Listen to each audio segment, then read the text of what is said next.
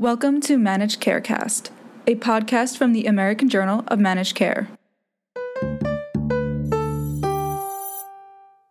Dr. Atul Gawande will lead a high-profile healthcare venture. President Donald Trump says new health plan rules will help small businesses, and the oncology care model may affect some cancer types more than others. Welcome to This Week in Managed Care. I'm Laura Jost. A joint healthcare venture among three business titans has a leader.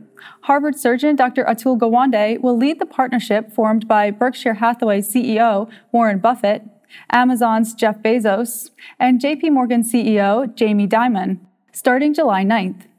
The new company will be formed in Boston to engage with other biotech and medical research partners, and reports say it will be free from profit-making incentives and constraints. Gawande said, "I'm thrilled to be named CEO of this healthcare initiative. I have devoted my public health career to building scalable solutions for better healthcare delivery that are saving lives, reducing suffering, and eliminating wasteful spending, both in the U.S. and across the world." Gawande will retain his post at Harvard. No details have been released about the long-term joint venture, which was announced in January.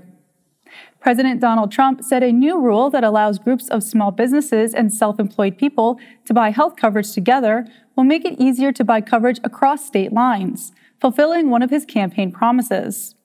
Speaking at the meeting of the National Federation of Independent Businesses, Trump said that the Affordable Care Act had been especially brutal for small businesses. The new rule follows an October 2017 executive order allowing the creation of association health plans, which Trump said would bypass many requirements of the ACA. A report last month from the Congressional Budget Office estimates that in 5 years, 4 million people will be enrolled in AHPs.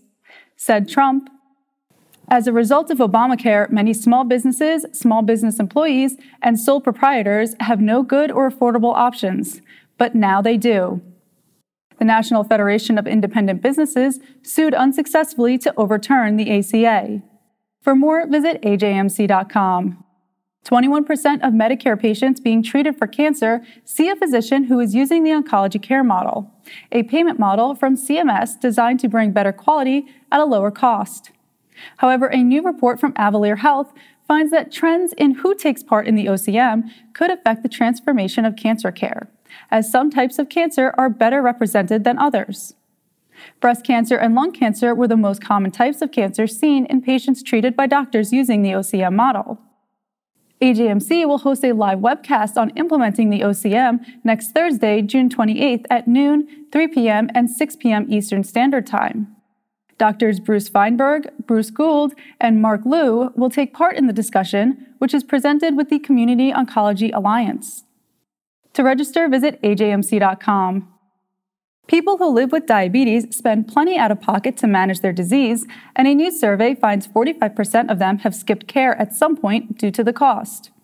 A survey from Upwell Health examined both the financial and emotional costs of living with diabetes, such as the toll the disease takes on relationships with loved ones and coworkers. The survey found 43% of those with diabetes paid up to $1,000 a year out of pocket to treat their disease. 39% report feelings of depression and 55% worry about the future. 37% say diabetes has harmed relationships. 62% say diabetes interrupts sleep regularly. And 30% say having diabetes requires an extra 2 hours per week to shop and prepare meals. Finally, technology at the point of care is transforming cancer care, and it's the subject of the current issue of Evidence-Based Oncology. Our new issue features a commentary from authors at Flatiron Health, who review what's working in the oncology care model and call on policymakers to give technology developers a full seat at the table. And authors from Foundation Medicine explain the parallel review process that led to approval of the Foundation One CDx companion diagnostic test. For the full issue, visit ajmc.com.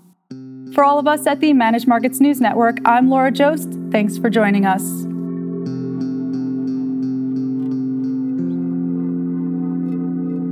And to learn more about any of the stories in this podcast, visit the website at ajmc.com or see the show notes.